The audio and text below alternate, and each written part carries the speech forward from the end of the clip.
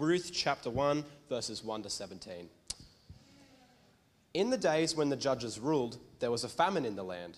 So a man from Bethlehem in Judah, together with his wife and 2 sons, went to live for a while in the country of Moab. The man's name was Elimelech, his wife's name was Naomi, and the names of his 2 sons were Mahlon and Chilion. They were Ephrathites from Bethlehem, Judah, and they went to Moab and lived there. Now Elimelech, Naomi's husband, died, and she was left with her 2 sons. They married Moabite women, one named Orpah and the other Ruth. After they had lived there about 10 years, both Mahlon and Chilion also died, and Naomi was left without her 2 sons and her husband. When Naomi heard in Moab that the Lord had come to the aid of his people by providing food for them, she and her daughters-in-law prepared to return home from there. With her 2 daughters-in-law, she left the place where she had been living and set out on the road that would take them back to the land of Judah. Then Naomi said to her 2 daughters-in-law, "Go back to each of you to your mother's home. May the Lord show you kindness if you've shown kindness to your dead husbands and to me. May the Lord grant that each of you will find rest in the home of another husband." Then she kissed them goodbye, and they wept aloud and said to her, "We will go back with you to your people." But Naomi said, "Return home, my daughters. Why would you want to come with me? Am I going to have any more sons who could become your husbands? Return home, my daughters. I am too old to have another husband. Even if I thought there was still hope for me, even if I had a husband tonight and gave birth to 2 sons, would you wait until they grew up? Would you remain unmarried for them? No, my daughters, it is more bitter for you than for me, because the Lord's hand has turned against me." At this they wept aloud again. Then Orpah kissed her mother-in-law goodbye. But Ruth clung to her. "Look," said Naomi, "your sister's going back to her people and her gods. Go back with her." But Ruth replied, "Don't urge me to leave or to turn back from you. Where you go, I will go, and where you stay, I will stay. Your people will be my people, and your God, my God. Where you die, I will die, and there I will be buried. May the Lord deal with me, be it ever so severely, if even death separates you and me."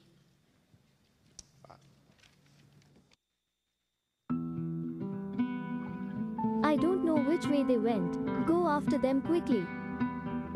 Where you go, I will go, and where you stay, I will stay. Lord, isn't he the man who raised havoc in Jerusalem?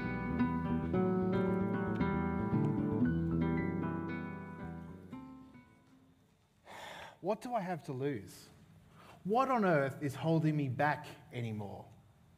I remember asking these very questions in a sort of a really complicated and chaotic time in my life. I'd been dumped once again. Where I was working was completely uninspiring. And I was getting a little bit sick and tired of seeing so many of my friends that I grew up with in my area moving on and leaving me behind in the area that we all grew up in. What was left? What was holding me back? I had this idea that popped into my head. I thought, you know what, I've been working in hospitality for quite a while and I kind of like it. Why didn't I take that elsewhere? Why didn't I apply for one of those really fun, cool tourist island jobs that I've heard so much about? You know, Hamilton Island or somewhere like that. Why don't I leave what I've got here where this seems to be nothing and seek out the promise of something but out there that I may not know what it's going to look like, but surely it's got to be better than the nothing I have here. This is the second week of our series through conversion stories, looking at some different stories and examples of conversions in the Bible. Last week we had a look at Rahab, and David pointed out that in her example we see that everyone actually has a worldview, and it's no simple task to shift someone from one worldview to another. This morning we are looking at Ruth's conversion.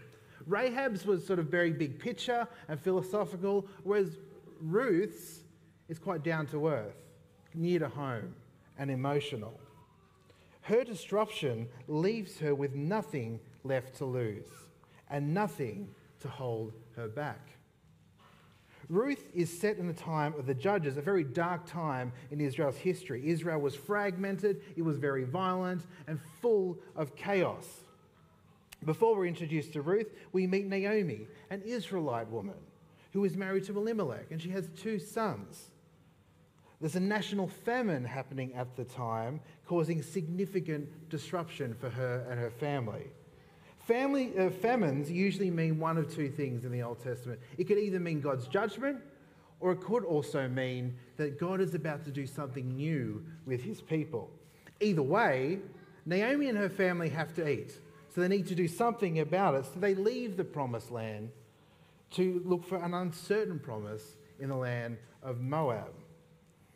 In Moab, they would be outsiders, in another nation, at their mercy.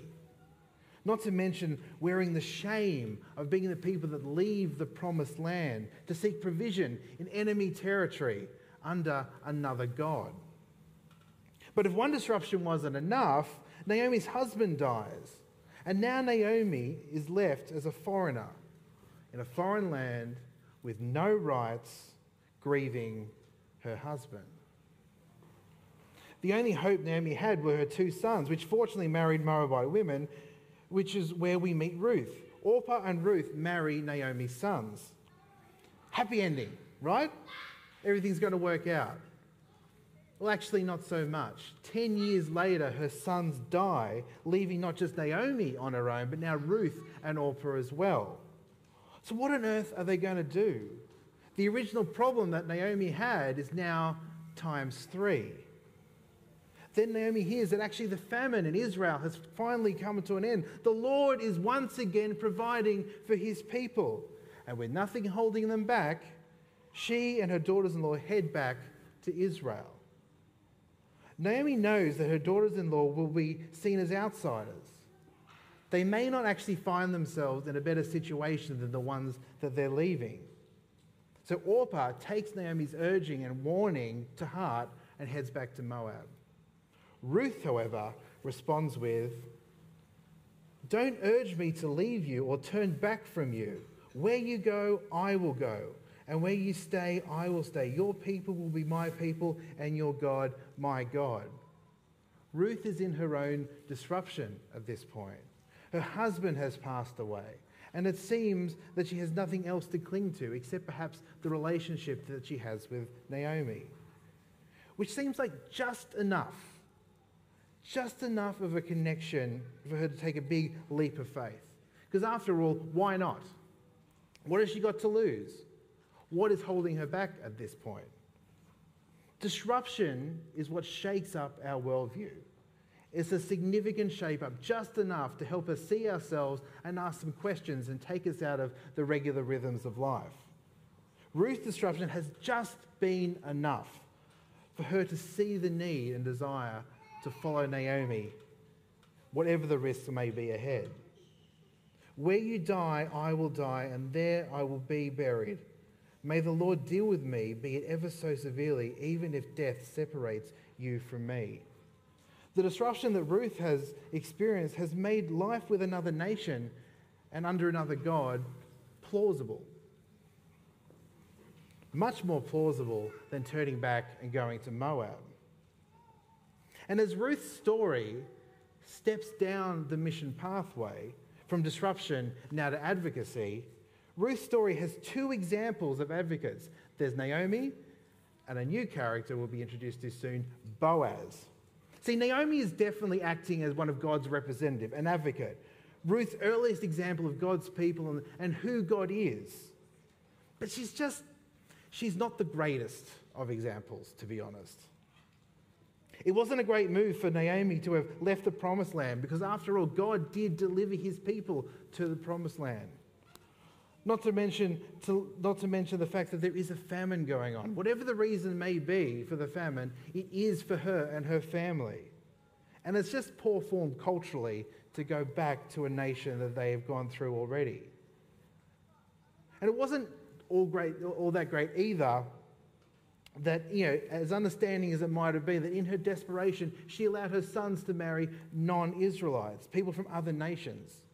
Considering in Deuteronomy 7, God forbids Israel from marrying other nations. Naomi also gets really bitter towards God. She sees that everything has happened, the loss of her husband and her sons is all a part of God's punishment on her. And she has a really simplistic idea of God here. God does bless and he does punish, but it's not because of solely that either people do right or wrong things. He does so in line with his plan and his purposes. Our God disciplines and he guides. Boaz, on the other hand, is a stark contrast to Naomi. And I can't help but reading this scene and just seeing an image of one of those period piece dramas where, Naomi, the poor outsider in the field picking up the scraps. Boaz, the young, handsome, wealthy field owner, catches her eye across the field. It's the stuff of Jane Austen films, really. Now, Boaz isn't just a good example of an advocate. He's kind of the best example you could come across. He doesn't just let Ruth keep collecting scraps, he gives her a place to work among the other women in his team. He doesn't just give her a place among the workers, but he also offers protection for her as well. He also doesn't just judge her in the situation that she is in. In chapter 2, verses 10 to 12, at this she bowed down with her face to the ground, and she asked him, "Why have I found such favor in your eyes that you notice me, a foreigner?" Boaz replied, "I have been told all about what you have done for your mother-in-law since the death of your husband, how you left your father and mother and your homeland and came to live with a people you did not know before. May the Lord repay you for what you have done. May you be richly rewarded by the Lord, the God of Israel, under whose wings you have come to take refuge." Boaz stands out because he displays God's kindness, his faithfulness, his grace. Boaz is an example that highlights for us these markers of what keenly makes up an advocate, which stands out so much in our selfish and uncertain world. Anyone can make a good impression, right? Some people, though, just seem to stick in your mind, and no matter what you do, you can't help but remove them from your mind, and you certainly can't help but share that experience with other people. But the funny thing is, though, the people that often stick in our minds in that way aren't the people who are loud and self-confident. It's the people who are humble and caring that seem to leave this kind of impression, because they stand out so much in the world that we live in. After Ruth meets Boaz, she goes back to Naomi, and they just can't help but talk about him. Her mother-in-law asked, "Where did you glean today? Where did you work? Blessed be the man who took notice of you." Then Ruth told her mother-in-law about the one whose place she had been working. "The name of the man I worked with is Boaz," she said. "The Lord bless him," Naomi to her daughter-in-law. "He has not stopped showing his kindness to the living and the dead." She asked, she added, "That man is our closest relative. He is one of our guardian redeemers." Then Ruth the Moabite said, "He even said to me, 'Stay with my workers until my harvesting of all my grain.'" Naomi said to Ruth, her daughter-in-law, "It will be good for you, my daughter, to go with the women to work for him, because in someone else's field you might be harmed." Boaz is more than just an advocate. He's what's assisting Ruth in connecting into a life among God's people. He welcomed and included Ruth to be a part of the Israelites. He offered kindness and grace. Boaz is also a great example to us here at DAC as we assist to try and connect people into our community here. Culturally, as Christians, we too often fall into the trap of using big, broad terms that we all know and want to affirm, but we all disagree with when we actually ask each other what we mean by them. A classic example to me is the idea of being a welcoming church. It's something that we all value and want to aspire to, but I guarantee if I was to poll everyone here today, we will get a lot of very different examples of what that means. Fortunately for us, Boaz gives us a really good framework to work with. The first thing we notice is that Boaz takes time and is intentional. Boaz is a wealthy man. It would be completely understandable if he had ordered somebody to remove Ruth from the field. But he first takes time and asks the overseer who Ruth is. The overseer replied, "She is the Moabite who came back from Moab with Naomi." She said, "Please let me glean and gather among the sheaves behind the harvesters." She came into the field and has remained here from morning till now, except for a short rest in the shelter. Boaz wasn't quick to judge Ruth. Instead, he seeks to meet her where she is at. So Boaz says to Ruth, "My daughter, listen to me. Don't go and glean in another field and go away from here. Stay here with the women who work for me." Without hesitation, Boaz invites Ruth to be a part of his operation, to be a part of his community. So what Boaz has showed us as to be welcoming, we need to meet newcomers where they are at. You have no idea what may have brought somebody to come through our doors. And we won't know until we actually take the time to find out. We then need to invite them to be a part of our community. Don't just talk to them and go back to your group of friends, but invite them to be a part of your group. I will never forget the first time I rocked up at church, scared out of my mind, with my life feeling like it was in tatters. I sat down, and then a young couple sat down next to me in the service. And during that greet each other part of the service, they asked me, "Is this your first time at this church?" I said, "This is my first time at church ever." The service happened, and afterwards they invited me to get coffee with them at the little coffee stand that they had at church, and they asked so many questions and introduced me to so many different people around the church, to their friends, the senior minister, and a whole bunch of other people. I had never been treated like that by strangers before. I was gobsmacked. And I really, really wanted to come back the next week. And I sometimes wonder what would have happened if that couple had decided not to say hello to me. If because they were either feeling uncomfortable about it, or they just weren't feeling it that day, or because they had to rush off to talk to their friends afterwards, or had to get something they had planned to. Fortunately, that wasn't the case, and neither is it for Ruth. Boaz also assists connecting Ruth into her new community by offering hospitality. At mealtime, Boaz said to her, "Come over here, have some bread and dip it in wine vinegar." When she sat down with the harvesters, he offered her some roasted grain. She ate all she wanted and had some left over. Boaz could have just offered any sort of old scraps to feed Ruth with, but he didn't. He offered his food and his company.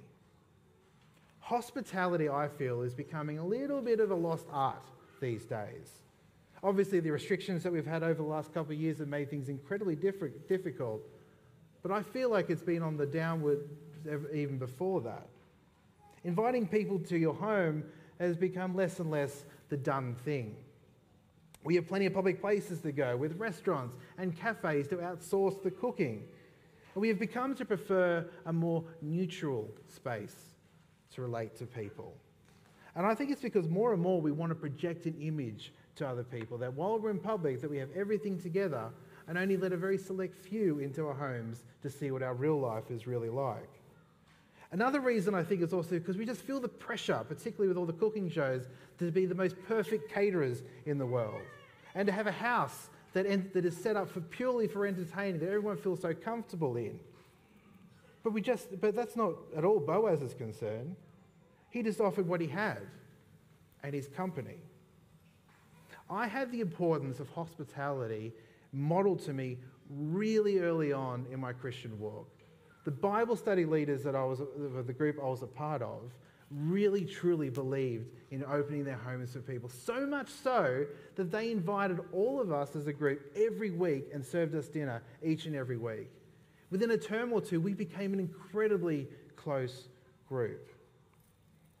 The food may not have been gourmet, but that didn't bother us at all. When Lisa and I last year were in college housing, we would have at least 3 or 4 families into our tiny little townhouse. It totally felt cramped, but everyone seemed to be having a good time, and they still came back next time we invited them.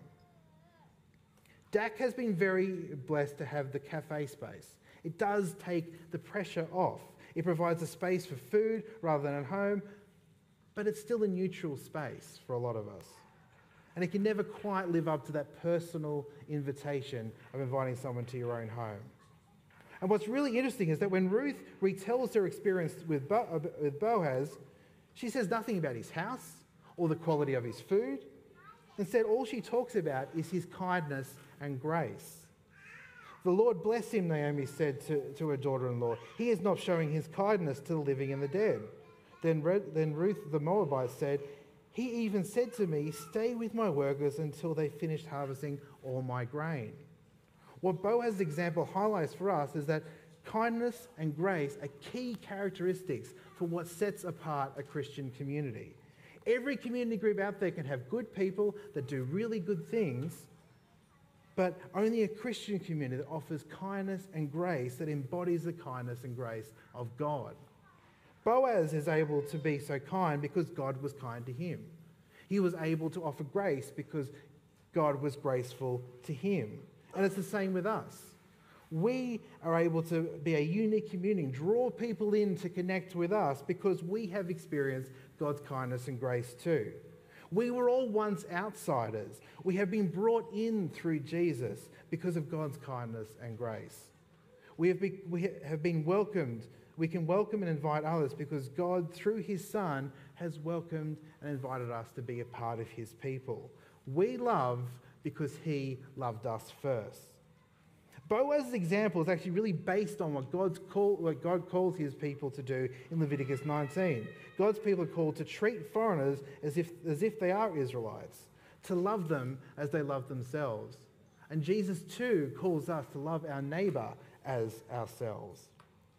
And if we can just do that, then we will be a welcoming church that draws people in while they're going through their disruption and connects with us. Because we will simply stand out in this crazy, uncertain world. We'll foster an environment that under God's will could lead to a commitment. In other words, by being a community that is marked by God's kindness and grace, Christianity for those people will be plausible. As Ruth's story steps to the commitment stage, we would think that it all happens at the huge, romantic, amazing moment at the end. But Boaz is Naomi's family redeemer, and God's law requires either a brother-in-law or close relatives to look after the widow of their relative after their death, to keep their name going and also their assets. Boaz, being the faithful and godly man that he is, doesn't just redeem Naomi and her husband's land, but he takes Ruth to be his wife. This is such a beautiful image of Ruth officially, through marriage, becoming one of God's people. She is committing to Israel and Israel's God. Israel is committing to her.